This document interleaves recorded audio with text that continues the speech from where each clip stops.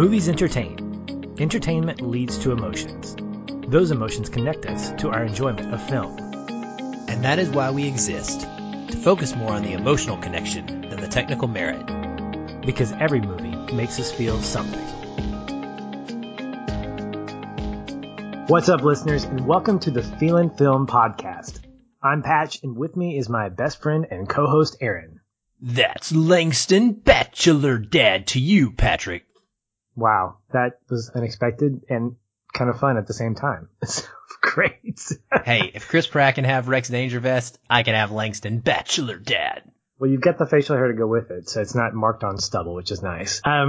If you haven't already guessed, this week we actually got back into the theater and are excited to talk about one of the most grammatically complex titled films of 2019, The Lego Movie 2, the second part. Wow, that's a lot of verbiage. So, for the sake of you guys and for Aaron's sanity, for the duration of the podcast, we'll either be referring to it as Lego 2, L2, anything that doesn't include the words the second part, because that's just unnecessary, even though it's trying to be funny. So I would imagine, however, that a movie itself isn't nearly as complicated as its title, but it might be. We'll get into that here in a bit, but first, a couple of announcements. Yeah, a couple of quick voting related things. The first up is this past week we had our Feeler's Choice vote in our Facebook group. Our listeners that are members of that group went ahead and submitted nominations for all of our awards and voted up their favorites and determined what would be on the Feeler's Choice Award ballot come next weekend. So we are very excited about that. The way this works is we like only our community to vote so that it gives us a good idea of what our unique community preferred over the course of the year. And so to keep that kind of sectioned off, we only post the link to this in our Facebook discussion group. So you can become a member of that by visiting facebook.com/groups/feelinfilm, or you can find a link to it in the show notes or just search for it within Facebook and you'll find it. We would love for you to become a part of that community. The voting link will go up on Friday, February the 15th, and it will stay through Sunday, February the 18th. And then those award winners will be announced on our big mega award episode the day after the Oscars, where we recap the Oscars and also announce the winners of the 2019 Feeler's Choice Awards. So we would love for you to come be a part of this process with us. And we would encourage you to, if you're a listener, especially if you're a longtime listener. We'd like to have your input, and it would be fun to see how the community comes out with their favorites for the year. So the second vote that happened was our donor pick vote with our patrons who chose our February donor pick episode, and that is going to be 12 Years a Slave. So we'll be maintaining our theme of celebrating Black History Month by digging into that very heavy but very, very impactful and important film from a few years ago. I think it is a great choice for this particular theme. I know it is Patrick's first viewing of the film, so it's going to be interesting to hear what he has to say about it. I personally have not seen it since my theater viewing. It's very heavy. It's not one that you just revisit all the time for fun. And it's a film that you kind of got to get in the right mindset for. So hopefully both he and I will do that, and I think we're going to have a good conversation about that one. Fantastic, sir. So, this is your obligatory spoiler alert. If you haven't seen the movie, please go see it, come back, enjoy the conversation, but really more than anything, enjoy the movie. It hasn't gotten a lot of love this weekend. We don't really know why. I've heard people say it's the weather, with the East Coast and West Coast getting hit with a lot of the Snowmageddon 2019. It's not bringing in a lot of the box office haul that it would expect, but I did see on my Xfinity menu pop up, it did beat everybody else out, even though it wasn't what was expected. So, throw it some love, bring your friends, bring your family, laugh a lot, enjoy it, and then come back and enjoy the conversation. That being said, we'll drop into our one-word takeaways, and I'll go ahead and kick us off. The word that I came out thinking about from this viewing was the word wishing. And not wishy, not wishy-washy, but wishing. W-I-S-H-I-N-G. And really, I was trying to think about this experience, and I thought about the Lego Movie and how it was really my first entry into this really crazy good animated world. And then Lego Batman just pushed my enjoyment factor just really high up, which I know Aaron's excited about that because anytime I give love to Batman is a win in his book. But this entry seemed to me like it was kind of a mismatch of what made the first movie great and taking the momentum of Lego Batman and then really ratcheting that up to 11. The jokes were less subtle than previous entries. The story was a bit more complex. And overall, the place for me, and in general, it was fun in the same way that I felt about Thor Ragnarok. There were pockets of things that I wished that would have been the focal point. And even my connecting point kind of speaks to that. And obviously we'll get to that. That being said, I enjoyed it a lot. I laughed, and I will probably watch it again. Between the two of us, I would imagine it's going to show up in our Vudu library when it hits video on demand. And I got to take my son, which is a rare thing. Normally I go see these things on my lunch break on Fridays because of the 3 people in my household, only one person is really interested in seeing movies this much. And it was part of a full day of getting to hang out with him. It took him to a birthday party and whatnot, but he really loved it. He thought that in particular, he got really excited when he saw Batman doing the floss. Like he looked at the screen, looked back at me, smiled, and then started doing the floss in front of me. And I was like, wow, okay. So if that's the only thing that he took away, then that's a win for me. But honestly, for this guy, overall, everything wasn't awesome. And, we'll talk about that. Yeah, I mean, you can't win them all, Patrick, and you can't be right about every movie. So it's okay to be wrong every once in a while. Just allow yourself. I usually am, which makes our conversations probably that much more entertaining. You're not usually wrong, but you may be here. I think there's some anti-Batman bias. I think if this movie was helmed by Superman, that Patrick might have liked it a little more, but it would have been the first time, and I probably would have been more elevated. Because there's a reason it's not. Anyway, all right. Well, I am giving myself away, but I definitely enjoyed this movie more than Patrick. We've established that really quickly. My one word takeaway was clever, Patrick. You clever girl. I think it is entirely unfair to go into the Lego Movie 2 expecting something as profound as what we got in the Lego Movie. And so for audiences who may have done that, they did themselves a disservice, and they might want to rewatch this with a different frame of mind and see how they feel about it coming out of it without that expectation.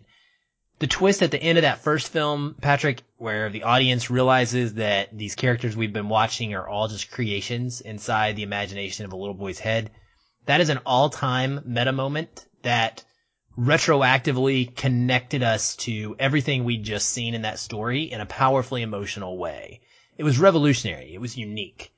This time around, much different case. We know the drill. And the only thing that Lord and Miller could do to be successful, in my opinion, was exactly what they did, which is embrace it.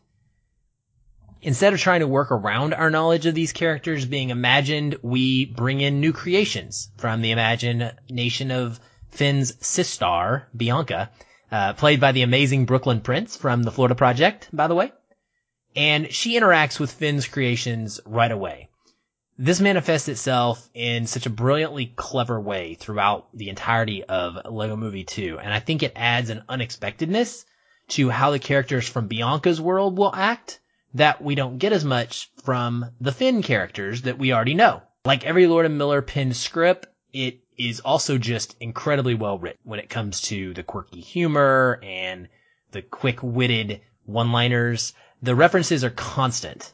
And I get that while some may not like that storytelling device, I personally love it. I eat it up. I'm here for it. And so it speaks to me in a big way. There's rooms for films like this and Ready Player One, in my opinion, where the experience of relating to a movie's pop culture connections makes it endlessly enjoyable and infinitely rewatchable.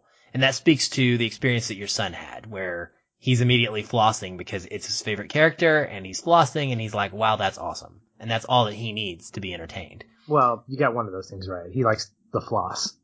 Let me have this moment. You're interrupting my monologue, Patrick. I was monologuing here. Sorry. I'll get something to drink real quick while you keep finishing.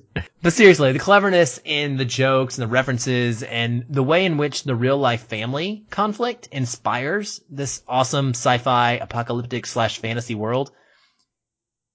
It comes together really well for me. And the musical numbers, oh my gosh, I loved them, and I have not been able to stop listening to the soundtrack ever since seeing this movie.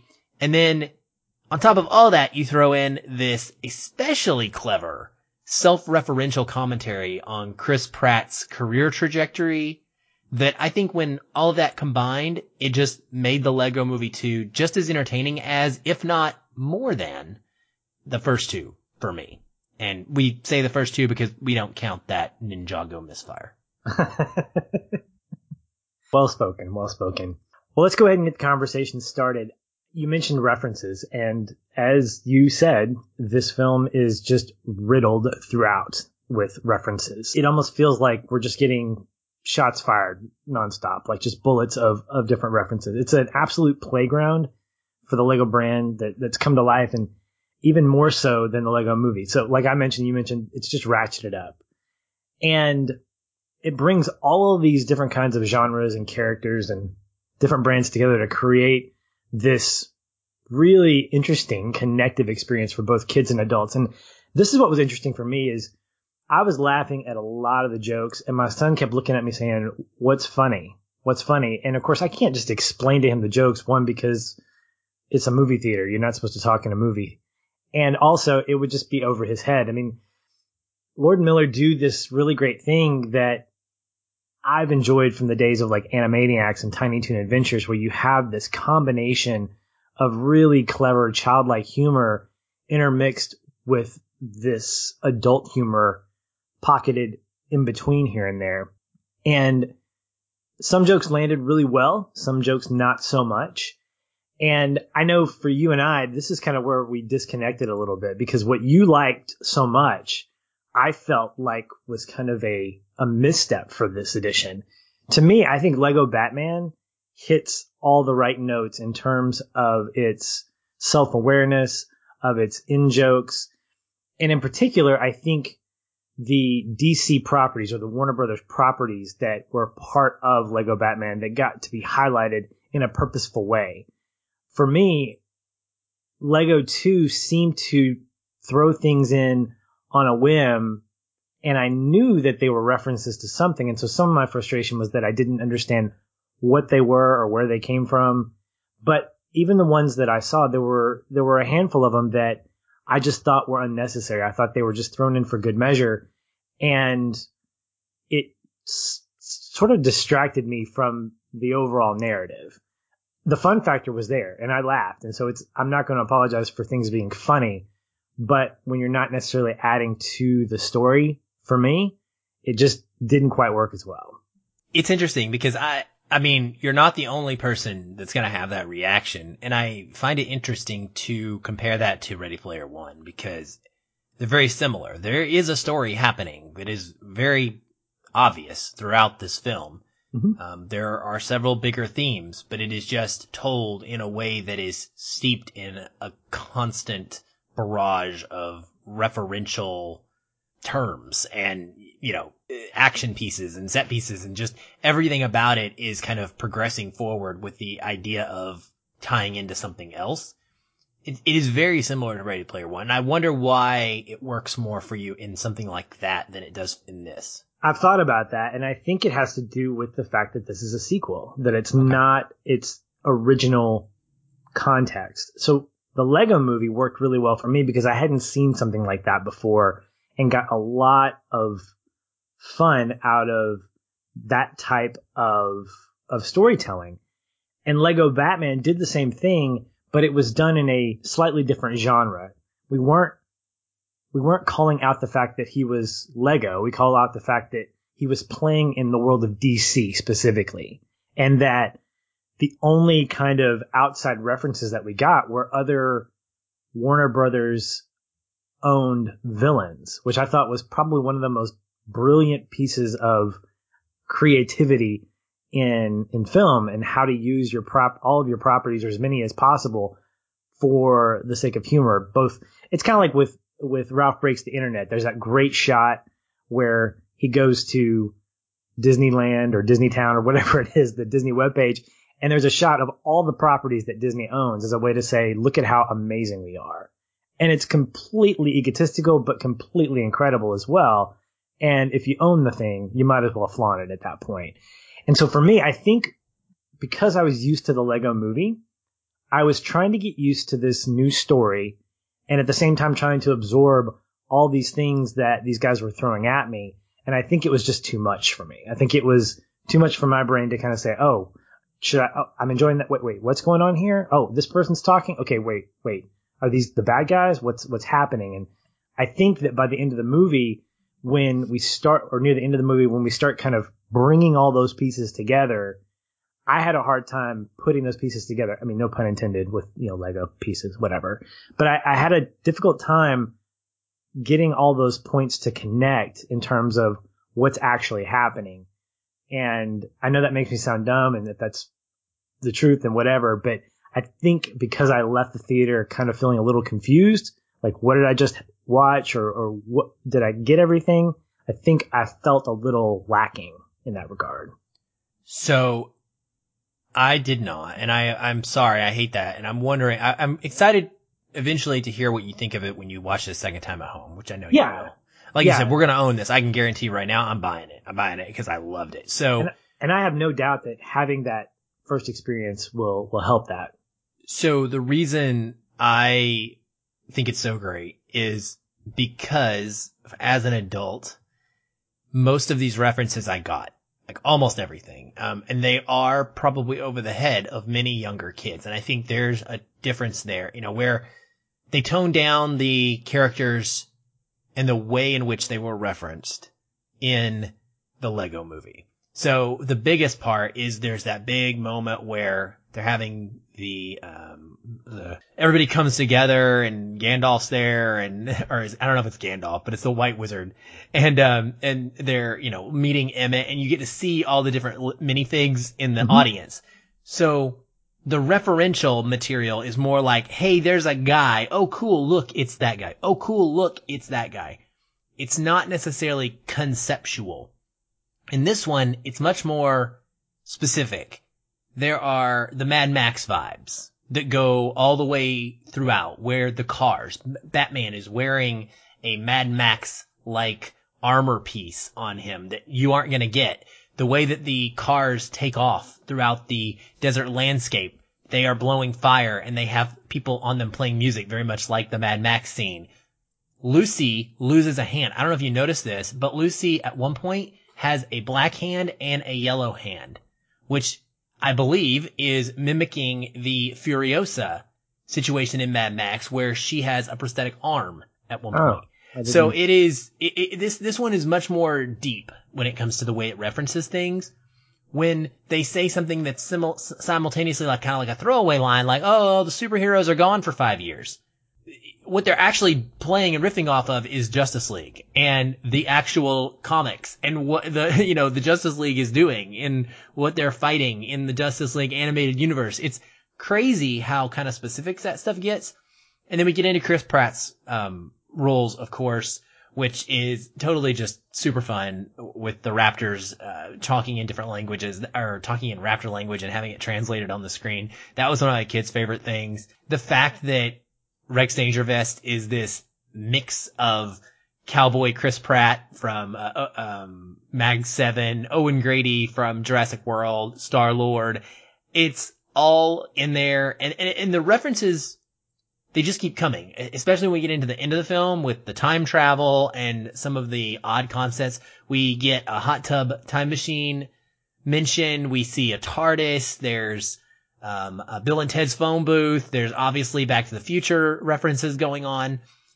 So they're used to progress the story and to tell the story and explain things that are happening, not just thrown in for the heck of it, most of them.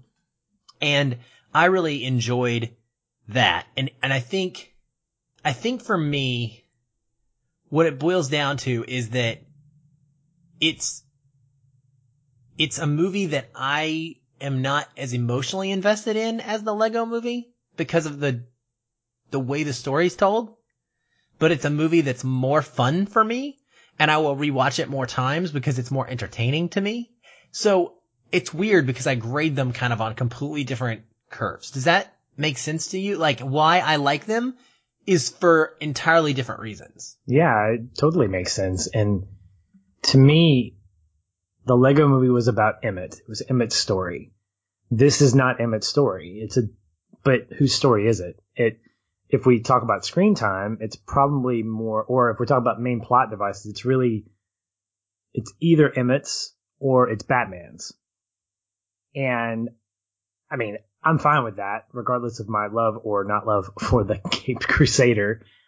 But in all honesty, I didn't really connect with either one because I didn't know who was the central focus. And if both of them were supposed to be that way, or if it was supposed to be more of a team up, I think that didn't get translated to me very well.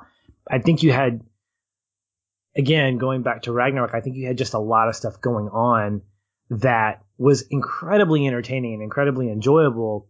It just didn't feel like a complete narrative to me. It felt like we were jumping from we had big ideas that were being presented, and they didn't necessarily feel like they landed on all of them. The time travel being one of them, the idea of the matrimonial ceremony. And I think part of it had to do with the fact that we know that these guys are living in a world that is being created by human beings. That's being created by real world folks. While that was a really great surprise for Lego, knowing that in the back of my head, I couldn't help but just start thinking about, okay, well, what's happening in the real world at this point? It's great that you bring that up because I actually think that that's probably the number one reason why the references are meant to work the way that they do and why I enjoyed them is because I took this as a 14-year-old boy making up this story. What is a 14-year-old boy going to create with his characters? How are his characters' stories going to play out?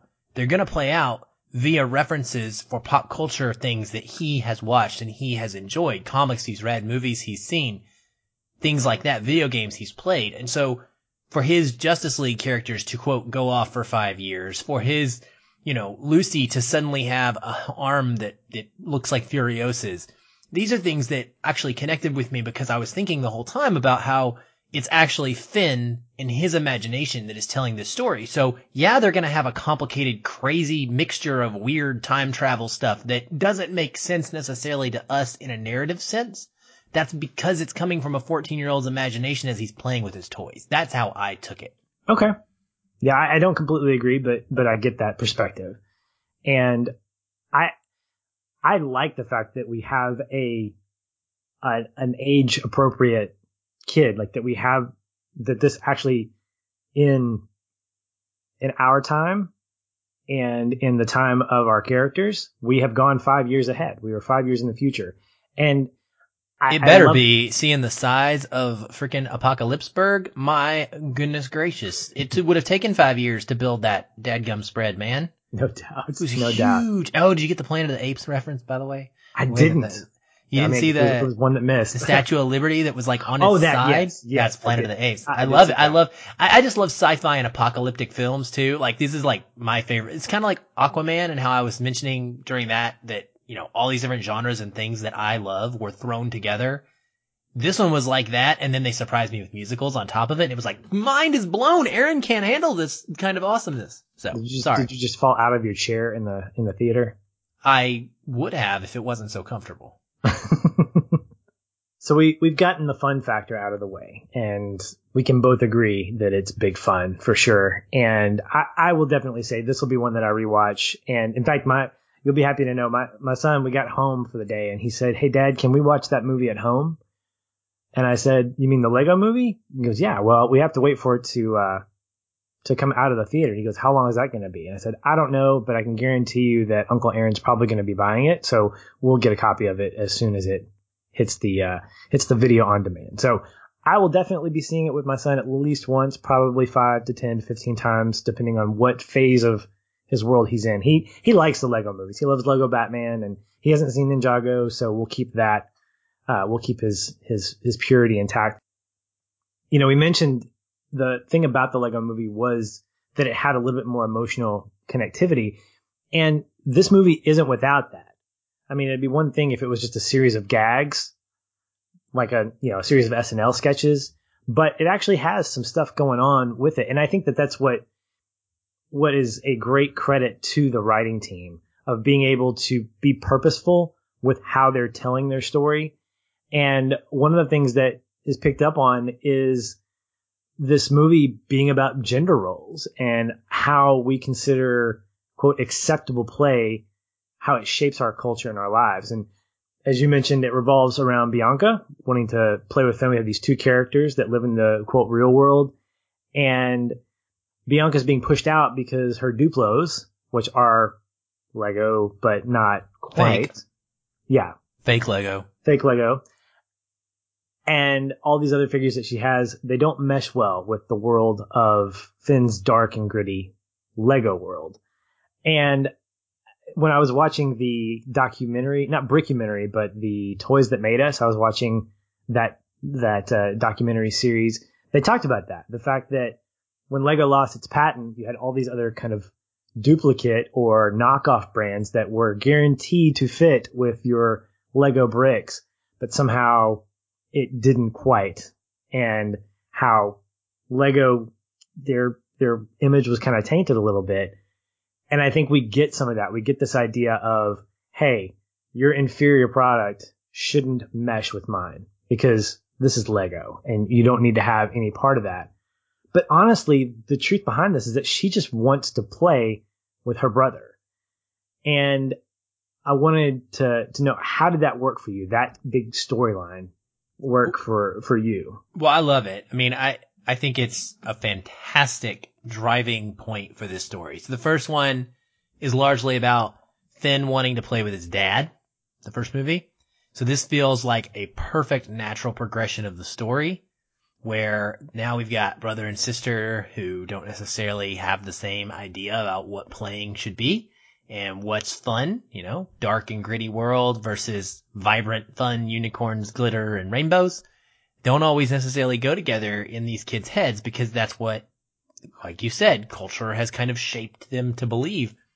And so for this to be all about a brother and sister ultimately finding a way to take their interests and put them together and enjoy them and bond and spend time together having fun, I thought was genius and was really encouraged by it. And then I also thoroughly enjoyed the way in which it's done. I love that we don't spend a ton of time with them throughout the film. It does cut back and forth a few times kind of to reality, whereas the first film doesn't do that until the very end. I liked that because it gave us occasional, points of reference for where we were at. Some of the puns may not have hit as well with younger audiences, and I think that was the reason for that. I love the puns. I'm a pun guy, as we know here on the show, and, our Mama-geddon is phenomenal. The Sistar system, as soon as I heard that the first time, I was like nudging my kids. The Sistar system. Acting like I was the smartest guy in the room, and my daughter's like, yeah, Dad, I get it. I got it. I got it as soon as she said it. And I'm like, no, you didn't. You didn't. You needed me to tell you because see, I'm doing it now, right? I'm doing that exact thing that this movie's trying to deconstruct here. And so I love that, but I thought that it was cool to go into the real world and show us some of those things by watching the Legos go up the stairs when they're traveling to a new dimension. That was cool, but it wasn't overdone. It kept us for the most part in the Lego realm until kind of toward the end. And I just really liked that relationship. I also thought it was a neat little dig at parenting because the only thing we get from, I can't think of his name. Will Ferrell? Will Ferrell's character, formerly Lord Business and Dad, also known as Dad, is he says he's going golfing, right? And he leaves the kids to be dealt with Mom. Like it's a very real thing that happens in our lives where we hear about dads who check out and go away or parents in general and leave it to the other parent to handle the problem. And it's very clear that that's what he's doing. He's like, he sees the problem and he's like, I'm going golfing, right? And I thought that was a nice little kind of jab and commentary on that without trying to go too deep. And I liked it. I liked that the film kind of married subtle things like that with very on the nose, things like the brother and sister coming together to learn to let their worlds unite, and doing so by the means of these toys, kind of expressing that to each other, and the toys reacting as the brother and sister do. Yeah.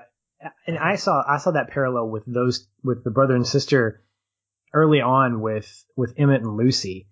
And it's played for comedic effect, where you have Lucy doing her brooding, which is spot on, by the way. She's a great brooder.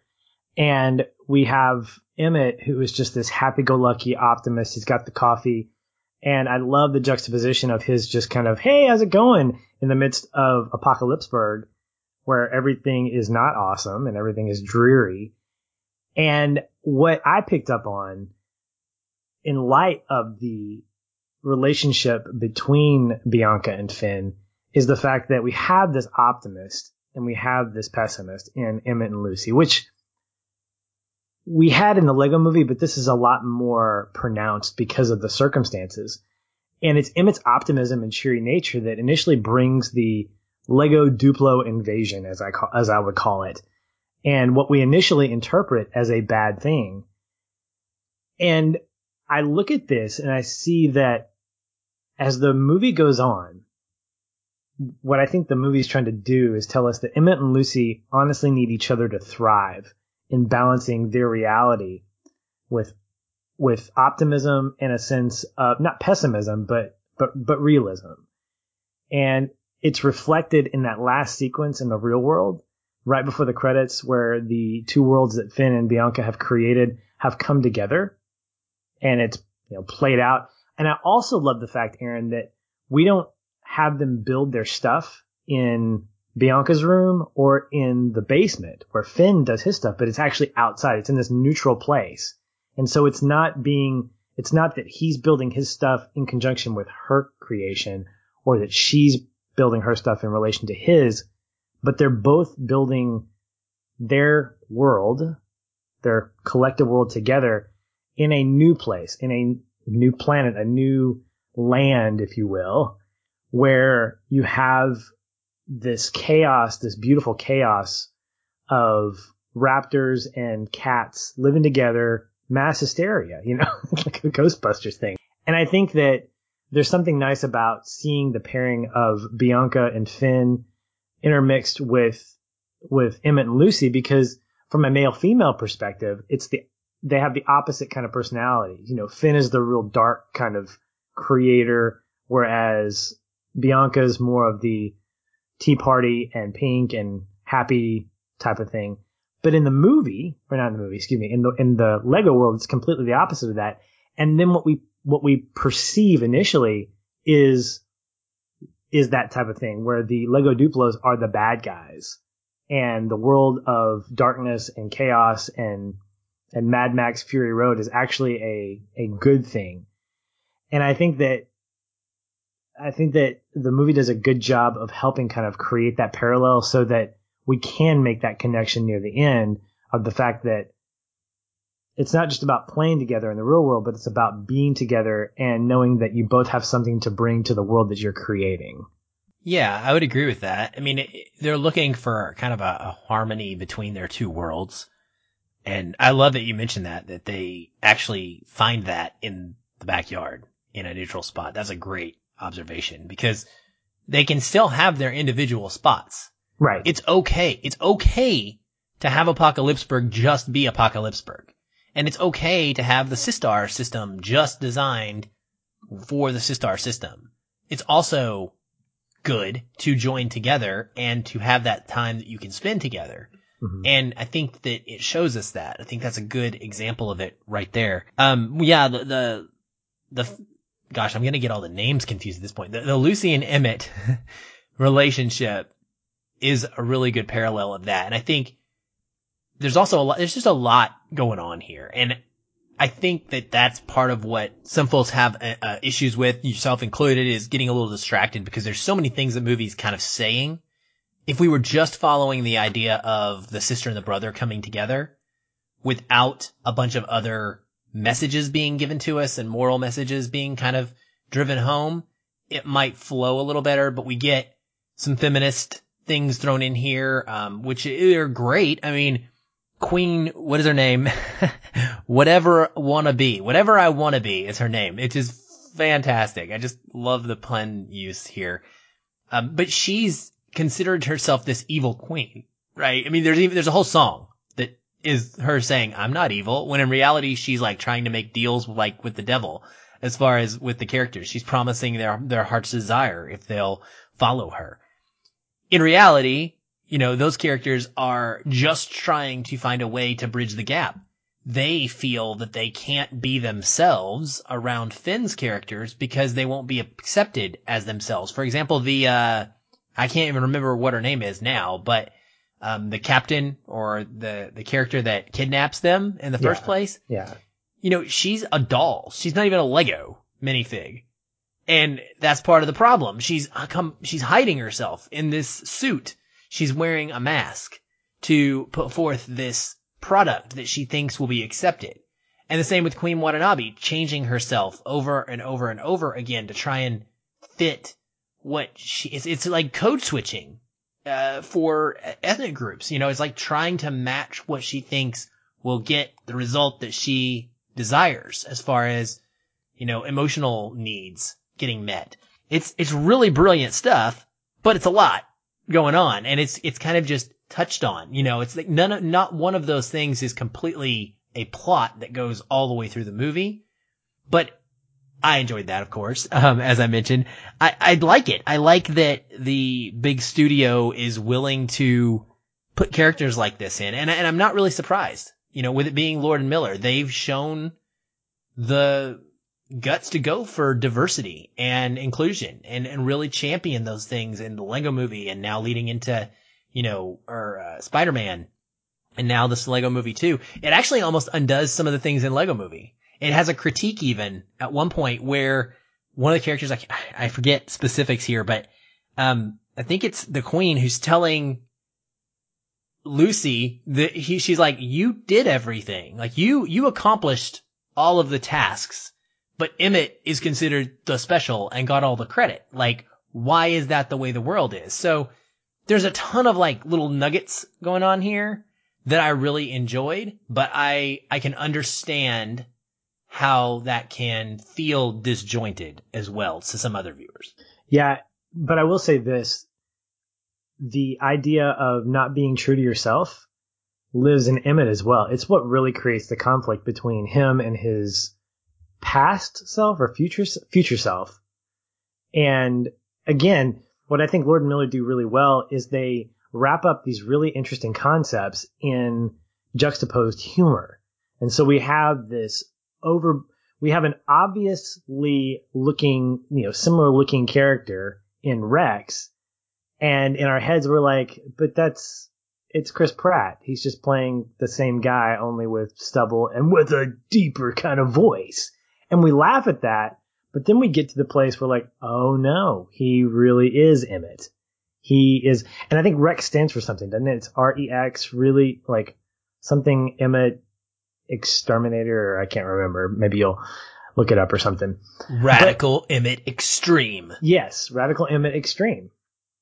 And I think there are a lot more aha moments that we have in this that are refreshing for sure. I mean, if I had to pick an alternative one word takeaway, it'd be deceptive, because there's a lot early on that we are told one thing, and then later on it's revealed that that's not the case. The Duplos are not the enemy; they're actually there to be friends. And the concept of Emmett changing and becoming a breaker instead of a maker is something that is not like him. Even though there's power behind that, even though he is impressed by what he doesn't know at this point, his future self, he's influenced by Lucy. And Lucy has some remorse for that. Like, she says, I thought I wanted you to be this, when in actuality, you should just have been yourself, because that's who you are. And that idea of changing for someone else, I think, can be very dangerous, at least in this idea, in this world. It's very much played up as whatever you want me to be or whatever you want to be, you can be it. But to what end and to what detriment or benefit. And what we see is that there's a lot more detriment to that, where the characters aren't thinking for themselves. They're thinking, this is what I do want, but now it costs something else for me. Yeah, and it goes on both sides. I mean, the Duplos are trying to become what they think they need to become in order to gain the Legos' attention and the Legos', approval. Just like Emmett is trying to become Rex Dangervest in order to gain Lucy's approval, because he's not serious enough and he's not like down enough. He doesn't take it seriously. So, I completely agree with you. I love the riffing on his career here. I think it's totally fun. And I called it out on my review even. I said, this part of the movie isn't going to hold up, frankly, in like 10 or 15 years, when many of Chris Pratt's movies are not in our right front face of our mind. Like Mag 7, nobody's going to remember that or care about that years from now. The Jurassic World movies, maybe not. I don't know, a little bit. Star-Lord, they'll remember, but the jokes aren't going to hit as hard as they do right in this moment. And the more of Chris Pratt's films you've seen, the more of his characters you're going to enjoy this better. But I do love the way that it keeps them apart for most of the movie. And it lets her become kind of who she really is, and out of context of being there to help Emmett. Like, we get to learn about her hair color and some of her past. She gets to interact with other women. I don't think she gets to do that in the first film at all. Like, she's the token girl in the first film, essentially. And so that's really good. And then you contrast that with Emmett and Rex, and it's able to, like you said, it pokes kind of at that implication there that, there's a problem with toxic masculinity, and that's what Rex Dangervex represents, is this character that is a rough and tumble rogue, and, he just goes after whatever he wants, and he gets it because he's a guy, and because he's, strong and manly, and that's what Emmett needs to be able to succeed. And so, yeah, I really liked some of the stuff that's being poked at here, and my biggest takeaway is that it presents it in a way that kids might ask questions that parents can then take home and have a conversation about. So it doesn't give you that full story, as I said before, that full plot thread of this is how this whole thing plays out. But it shows it to you in a way that might make a kid go, but why isn't Rex Dangervest's way okay? And then a parent has the opportunity to then take that and make it a further conversation. Absolutely. And for most movies, I like those open-ended open-ended stories that open up the conversation. I think the biggest area that I struggled with is the one area that I didn't want to at all, and that's the time travel element. This was really unexpected. And as Rex was unwilling/willing to give his backstory, we get this whole sequence where he talks about how he just created a time travel device from a DeLorean and from a TARDIS, and which I thought was great too. Yeah, I got all those references. I thought it was fantastic. But this part I had issue with, because that's when the story got kind of muddy.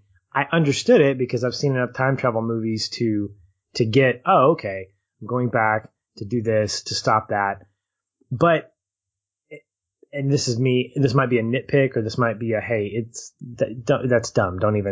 Why are you even thinking about that? But I tried to connect that to the real world events, and I'm thinking, did Finn restart something? Did he create a time travel kind of idea where, and I might be overthinking that, and if I am, just tell me. But I think that's where I got caught. I got caught in this world of like, okay, he can't really time travel, but then I have to think what you mentioned earlier. It's your imagination, but then it's not Finn's imagination at this point. It's actually Rex. It's actually Emmett doing this kind of change, and it got really disjointed at that point, and I had a real struggle with kind of grasping that. Even though I love time travel, it just didn't fit for me.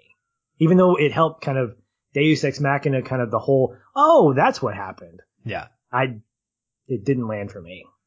Yeah, I mean, I get it. I don't really have an argument or a way to explain it to you because it doesn't have a great explanation to be had, in my opinion. Like, I'm with you. I didn't fully understand it either. We see Emmett he got kicked underneath the washer and dryer and he got left there and forgotten about. And that's what ends up creating the Rex Dangervest persona.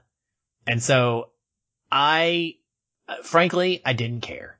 I just didn't care. Okay. I saw a spaceship that was made out of a ton of different time machines that I knew and loved from the movies and TV and comics.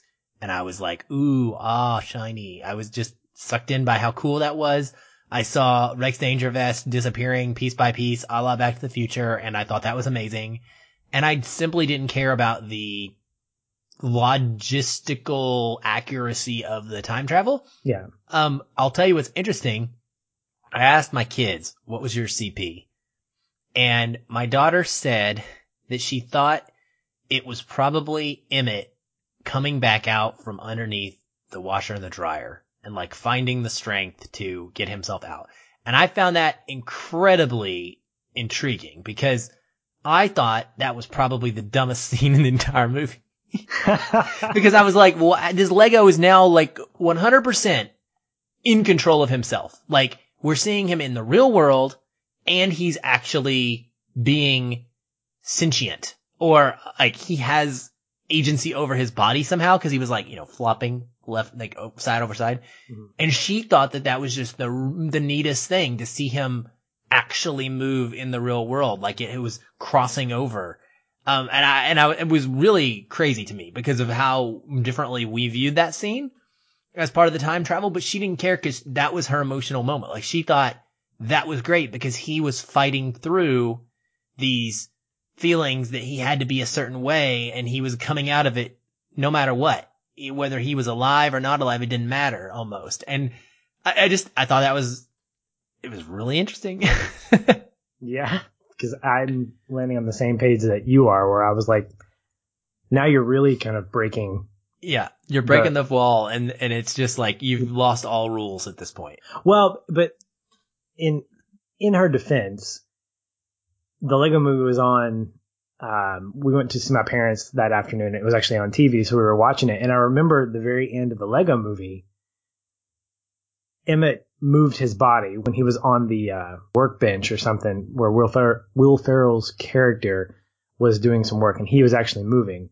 But it wasn't that pronounced. Like he wasn't actually pushing himself up and then fighting with his older self.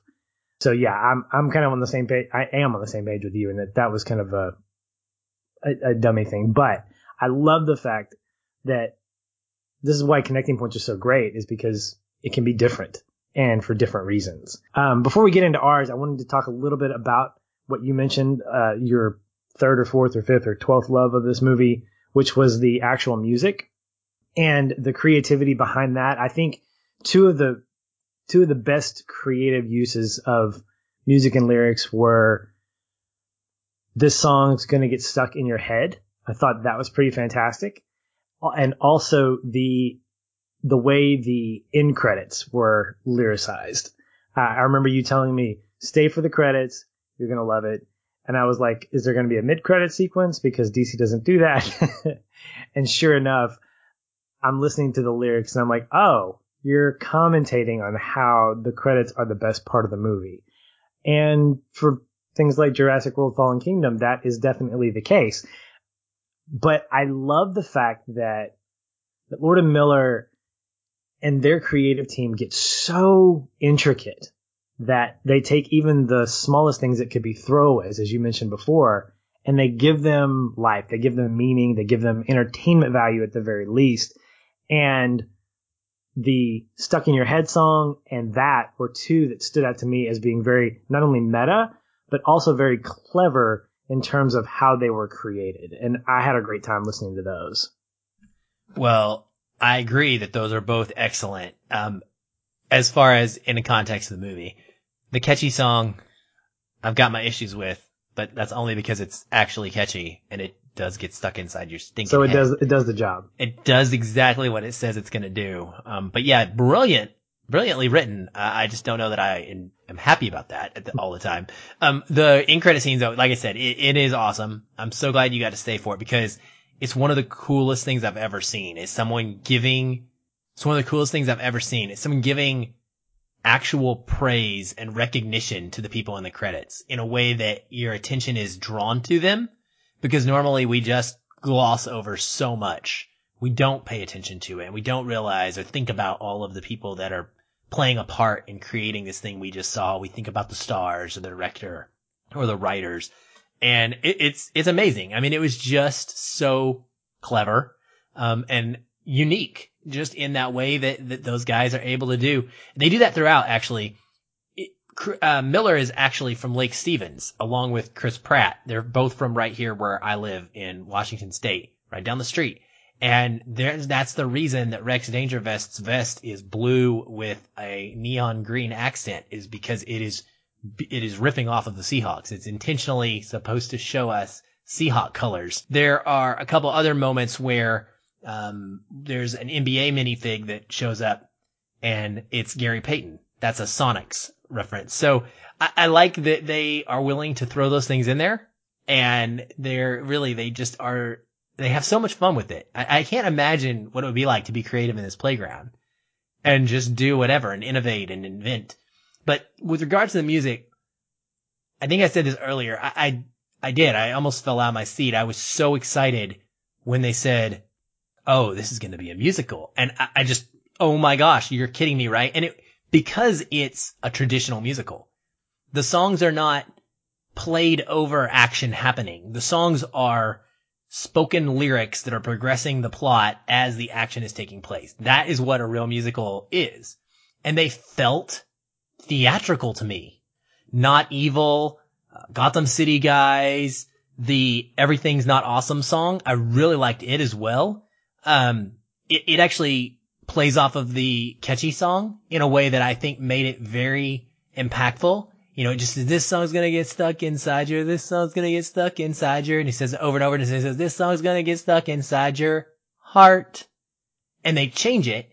And it goes from this very melancholy song where they're saying everything is not awesome and the world's awful and things, and then it switches. And it reminded me a lot of like watching Evan Hansen with you a few weeks ago, where you have a song that is a theater song and it starts off and someone is lamenting about something, and midway through the song they are learning or coming upon an epiphany and the song's mood changes and it becomes a song of hope. That's what this song does. It goes from everything's not awesome to saying it's not a realistic expectation, but that doesn't mean we shouldn't try to make everything awesome.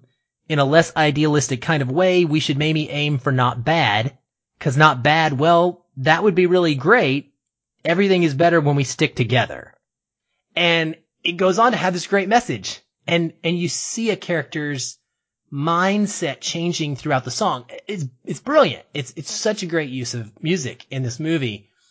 I loved it. And I loved every single number. And I can listen to them again on the soundtrack and they work and they feel like they're in a stage musical. I thought they were awesome, man. As much as I love Everything Is Awesome from the original movie as a pop song, these songs for me hit on a totally different level because of my love of songs that progress the plot. I would absolutely be in agreement with you, and I am. I think that Everything's Not Awesome is probably it's the most meaningful song in the movie for the reasons that you mentioned. And what it does for me is it tells me that having a realistic but optimistic expectation about the world that you live in, it doesn't have to be amazing and incredible all the time. That normal can be satisfying too. And I think that that's a character trait that both Lucy and Emmett are working through together, which, again, yes, everything's better when we're together. But I like the fact that there's enough awareness of the song itself. Everything's awesome to be able to expand on it and keep the tune, the familiarity of the tune, but altering the lyrics in order to mature the message. And I think you're right. Having a more melancholy or a more dramatic way to sing that song enhances its message a lot more, and it adds a lot more meaning and weight to it.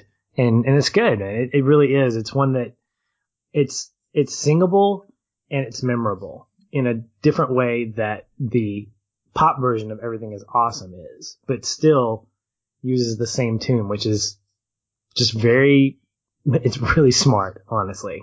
Not to really totally tease it here, I guess, or give it away, but since we're about to move into connecting points anyway, this was my number 2, my close number 2, and both my number 1 and number 2 are songs. That's how much I really loved the music in this and thought that it enhanced and impacted the story in a meaningful way. Well, let's not keep the people waiting. Go ahead and drop in with your connecting point. If I might, Patrick, we picked the same thing. So this is one of those times where we ended up having the same connecting point. We don't know yet if it's for the same reasons because we haven't talked this through.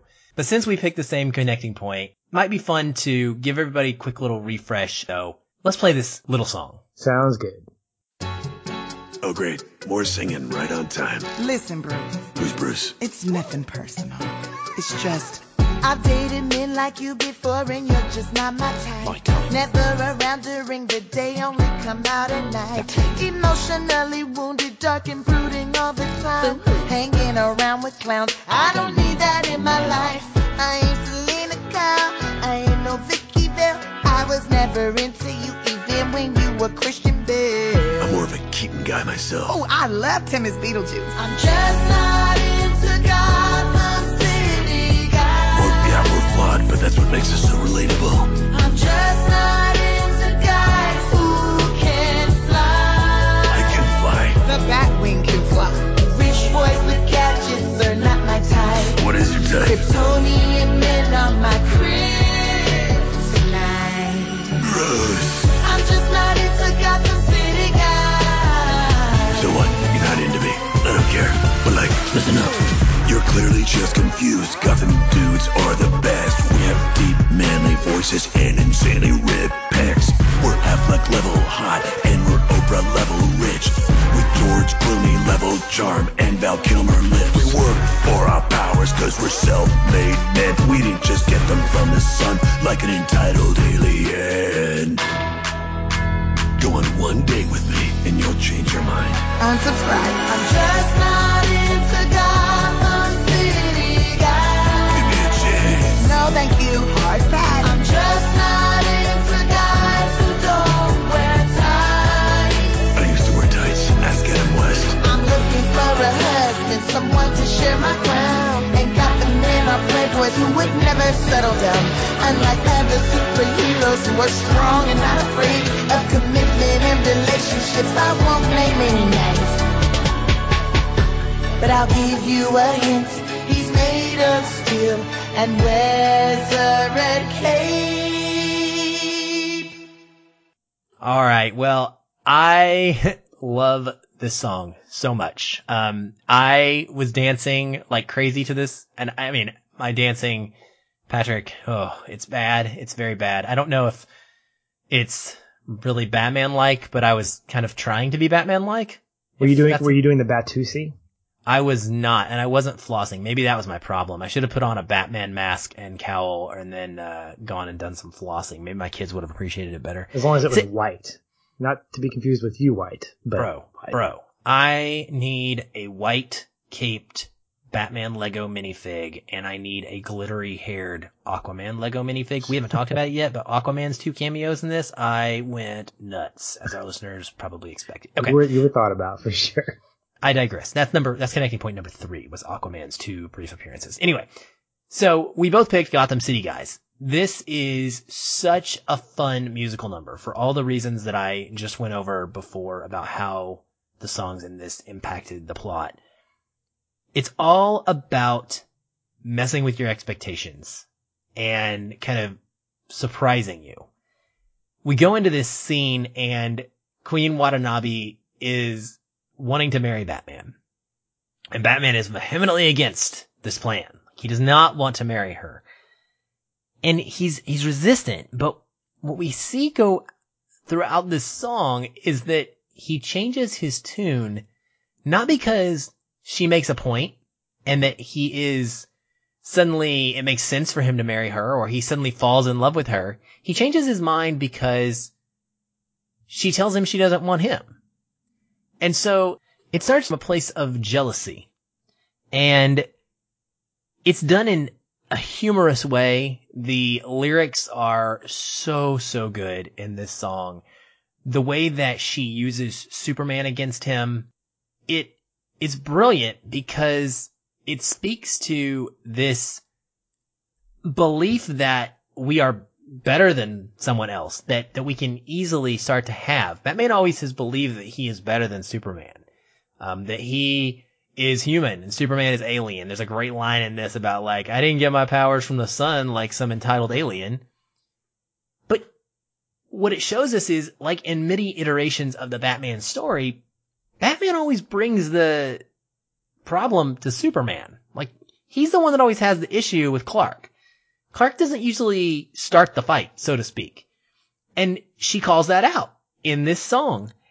And so I love that it's almost parodying the Batman property, but in doing so, it perfectly shows us that even though he thinks he's the most reliable person in the world,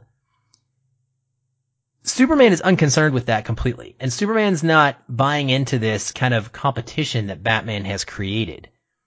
And so she's able to use that as a tactic and supposedly beat the unbeatable Batman by turning around his ego on himself. It's his ego that undoes him. And it's just so smartly constructed that on the surface, you don't necessarily see it because you're listening to the lyrics and you're enjoying the fun commentary that's taking place. But she is completely owning him in this moment and using his own overconfidence in his own self against him. And it's breaking him down to a point where he's got to confront that. And I thought it was awesome. And it was my favorite character. And so on top of that, it all worked for me so well. Well, this is my connecting point as well. And for completely different reasons. And yours are valid, but not the same. And this is, this is good. My one word takeaway, wishful or wishing, connects with this because the lyrics are fantastic. And that particular line about the entitled alien, what we've seen in, I don't know if it was in the Lego movie, but for sure in Batman. And now in this one, we have Will Arnett, who I think is becoming one of my favorite Batmans in the iterations, calling out his relationship with Superman, or having it called out because of the Queen.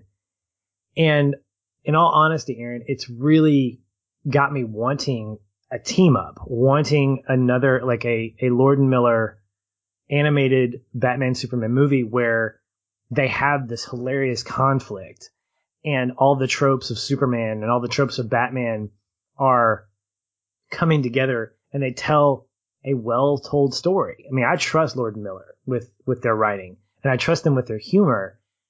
And having this kind of idea used, having Superman used to squash Batman's ego is completely obvious, but it's also completely something that we haven't seen. I mean, we got a more serious version of it a little bit in BVS, but these are two iconic DC characters that we like seeing on screen.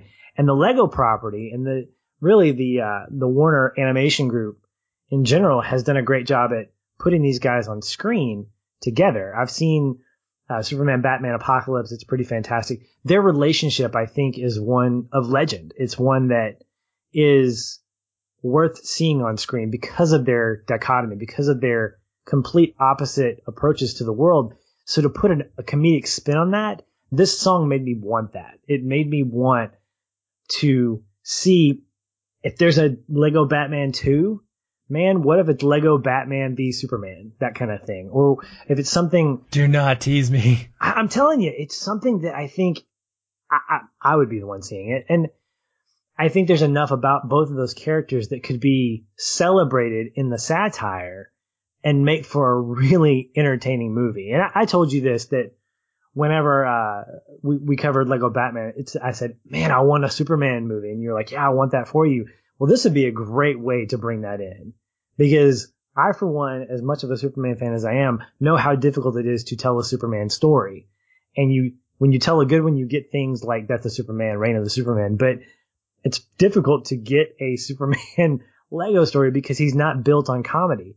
So when you put him up against Batman, who is completely that way in this universe, I think you could have tons of fun. I was telling Jeremy, we were talking about our reactions to the movie, and I said, I wanted more Justice League. Like when they left and we get these great comments from Green Lantern and Aquaman, I'm like, where are you going? Oh man, I wanted to have you guys back. And then you see them again, all sparkled up and doing their little dance. It made me want more of that. And I think it would be a fantastic team up movie that these guys could put together. And if I ever see that coming out, I'm going to probably just have a conniption. It just excites me so much. Oh, me too. I would lose myself completely. And that's part of why I think the Lego Movie 2 resonates with me so much. Why I love it so much is because it feels almost like a spiritual sequel to Lego Batman movie as much as it does the Lego Movie because of how involved Batman is. Yeah. And how we have those parallel storylines with Batman and Emmett going. And I obviously am all about the Batman. But I love it, man. I love that you pointed all that stuff out. I completely am with you. I am all the way here for Lego Batman versus Superman movie, or Lego Batman and Superman, or Lego Justice League led by Batman and Superman, whatever. I like these characters, the way that they have created them. And I too love Will Arnett. I also like one more piece of commentary I'm going to throw on this amazing, amazing song that is so layered. The way in which at the end of it, he is being that annoying male that is unable to take no for an answer, that we are trying to shut down in the world today. Go on one date with me and I'll change your mind. She says, unsubscribe. I'm just not into Gotham City, guys. He's like, give me a chance, and she's like, no, thank you. Hard pass. And he's like, he keeps pushing her. And she just keeps saying no, no, no until the point where she has to hit him with the hardest punch she can by telling him, I'll give you a hint, he's made of steel and wears a red cape. I'm not going to beat around the bush anymore.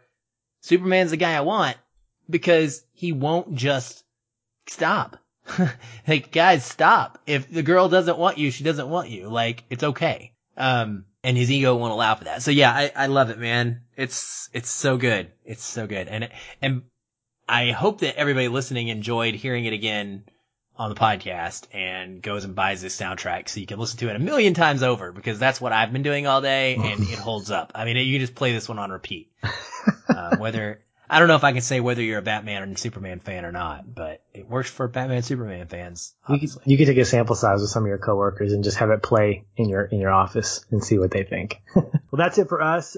Be sure to stick around later this week. We have a new FF Plus coming out. We'll have an Arctic review, along with an interview with Mads Mikkelsen, and we will be revealing the 2019 Feeler's Choice Awards nominations that will get voted on. And I got to tell you, Aaron, this is a favorite part of my year, is getting a chance to do this and connect with the folks that are going to be voting. It's going to be fantastic. After that, we'll have our second entry in the theater. We're going to be checking out Alita Battle Angel. I know that's going to be something that has gotten some mixed reviews, but we're pretty optimistic about it because it's James Cameron and he never does anything wrong, right? Yeah, all right. Yeah, but I watched Mortal Engines tonight, and that's kind of in the same boat here, where it's produced by Peter Jackson. Oh.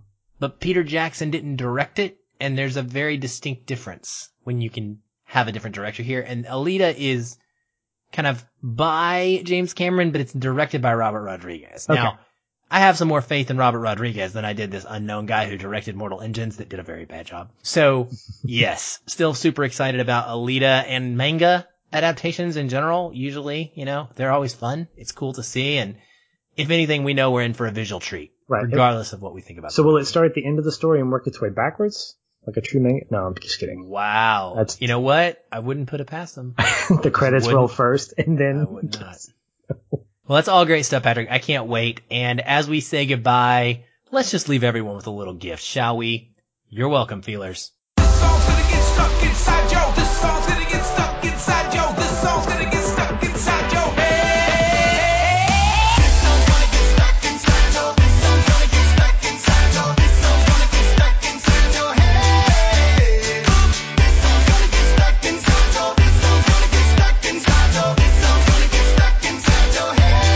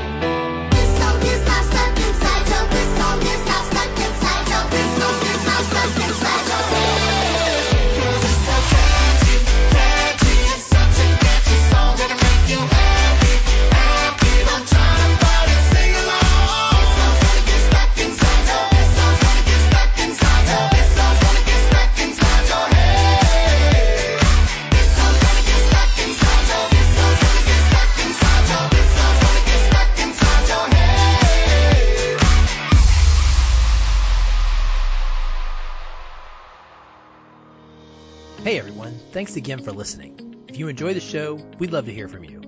You can leave us a review on iTunes or wherever you're listening. These help increase visibility for the show and grow our community of listeners like you. We also invite you to connect with us further by joining our ever-growing Facebook discussion group. A link to that is in the show notes, or you can just search on Facebook and find us that way.